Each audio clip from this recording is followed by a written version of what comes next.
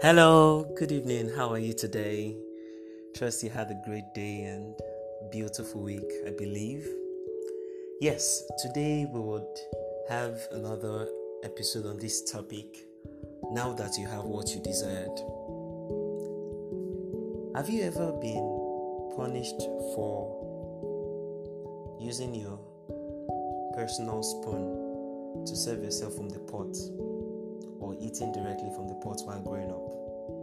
If yes, we're in the same boat. If no, well, I say lucky you to a degree. Well, back then I remember my mother saying that, don't you know that when you use your personal spoon to take from the pot of soup or pot of stew, you'll give the soup or the stew a sour taste, or a taste that is not pleasurable to everyone after a period of time? Well, it took a while for me to understand. But I felt that no, I use my mouth to clean it very well. But then that explanation was not done while laughing in the midst of tears. That is if you're not told. Fem, if I hear fem. Now, while growing up, we made some decisions unconsciously that, see, I just want to be an adult, leave this house. There are many things they're doing to me that I cannot tolerate. Now, it gets worse when you're the first child or second child, or you're considered as the quote-unquote black sheep of the family. What you would do that you'll be punished for, your other siblings will do and they won't be punished, and it's even painful. Just like when there is no light or there's no power supply to your house and your neighbors have power supply, you almost wish that, I wish everybody was just in total blackout. I don't know if you had that experience as well. But this is it. This is where I'm going to. It's about the fact that people have asked questions. So what is the end to all of this education that we're amassing? You realize that after all the degrees, you're still a lifelong learner, directly or indirectly. Now, for how long are you going to learn? Nobody knows, but there's one thing that is certain. You will keep teaching people. Now, how do I mean?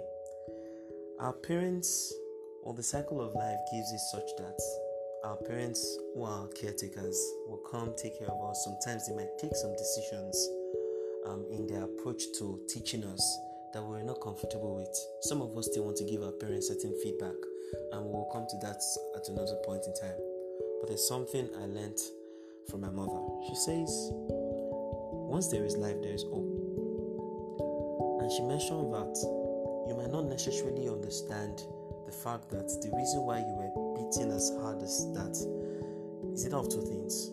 It's either that your parents did not know better, one, based on the experience they had from their own parents, or number two, they loved you but they did not know how to communicate the love to you in a way that you could relate. Now, we would ask this question, that what exactly happened? Where did that gap come from? Where you felt like the way children of these days are being raised is different from the way we were raised. So is it that the parents of these present children had some parents from a different part of the world? No. It's about the fact that this set of persons have made up in their mind that I will give the best to my children. But hey, there is a crossroad to it. The crossroad is that some of these people who are raising their children to give them the best of quality education are doing it at the detriment of the fact that, see, I don't want to have anything to do with my parents.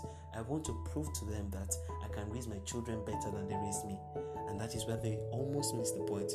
They've not totally missed the point. That is where they almost missed the point. Knowing fully well that our parents, their biological bodies will age in a certain direction or in a curve such that our parents will act like children again. Have you ever wondered how come your parents gave you so much discipline, and when it got to the last born or to the second to the last born, they became flexible? They understood better. They realized that how I trained this first or second, or sometimes even this last child, is not how I ought to have trained my child. But one of the few things you will never find them saying during the course of their 30s, 40s, and 50s, sometimes even 60s, is to apologize for how they trained you. Now, you might not necessarily need to wait for them to tell you, but you realize that one day you become a parent to your own parents. I hope this helps. Till I come your way next time.